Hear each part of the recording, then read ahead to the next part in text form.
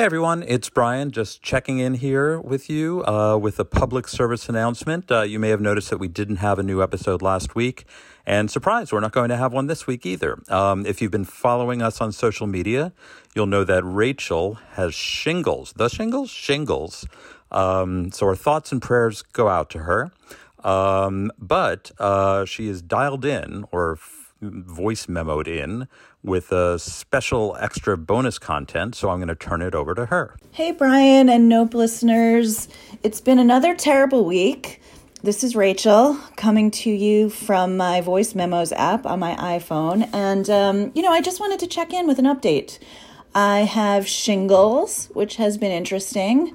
I'm essentially in quarantine within a lockdown because I don't want my son to get chickenpox from me, which is something that can happen if you have shingles. But I wanted to talk about something else, something that was a ray of hope and a beacon of light in the black hole that we are all zooming through right now. And suffice it to say, it is not Hamilton. Not that I don't love Hamilton, but I mean, give me a break. Those people do not need our endorsement. If I seriously was like, hey guys, there's this show and it's called Hamilton and you should really watch it because it's on Disney Plus streaming, you'd be like, come the fuck on. No, you'd unsubscribe from this podcast and I would not blame you. So what I am talking about is a book of comedic essays that has been getting a lot of attention. It was on the New York Times bestseller list, so this is not like some hidden treasure that nobody knows about, but at least it's not as well known as Hamilton, okay?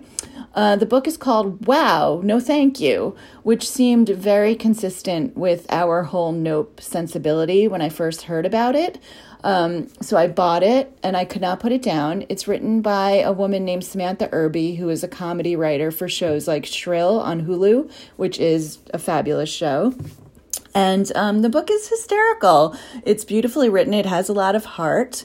For example, she mentions a lot how she has zero interest in people explaining the nuts and bolts of things to her, which I can very much relate to. And here's a quote. "I do not want to see how the sausage is made. I just want to eat the sausage while wearing earmuffs and a blindfold." And these are words to live by.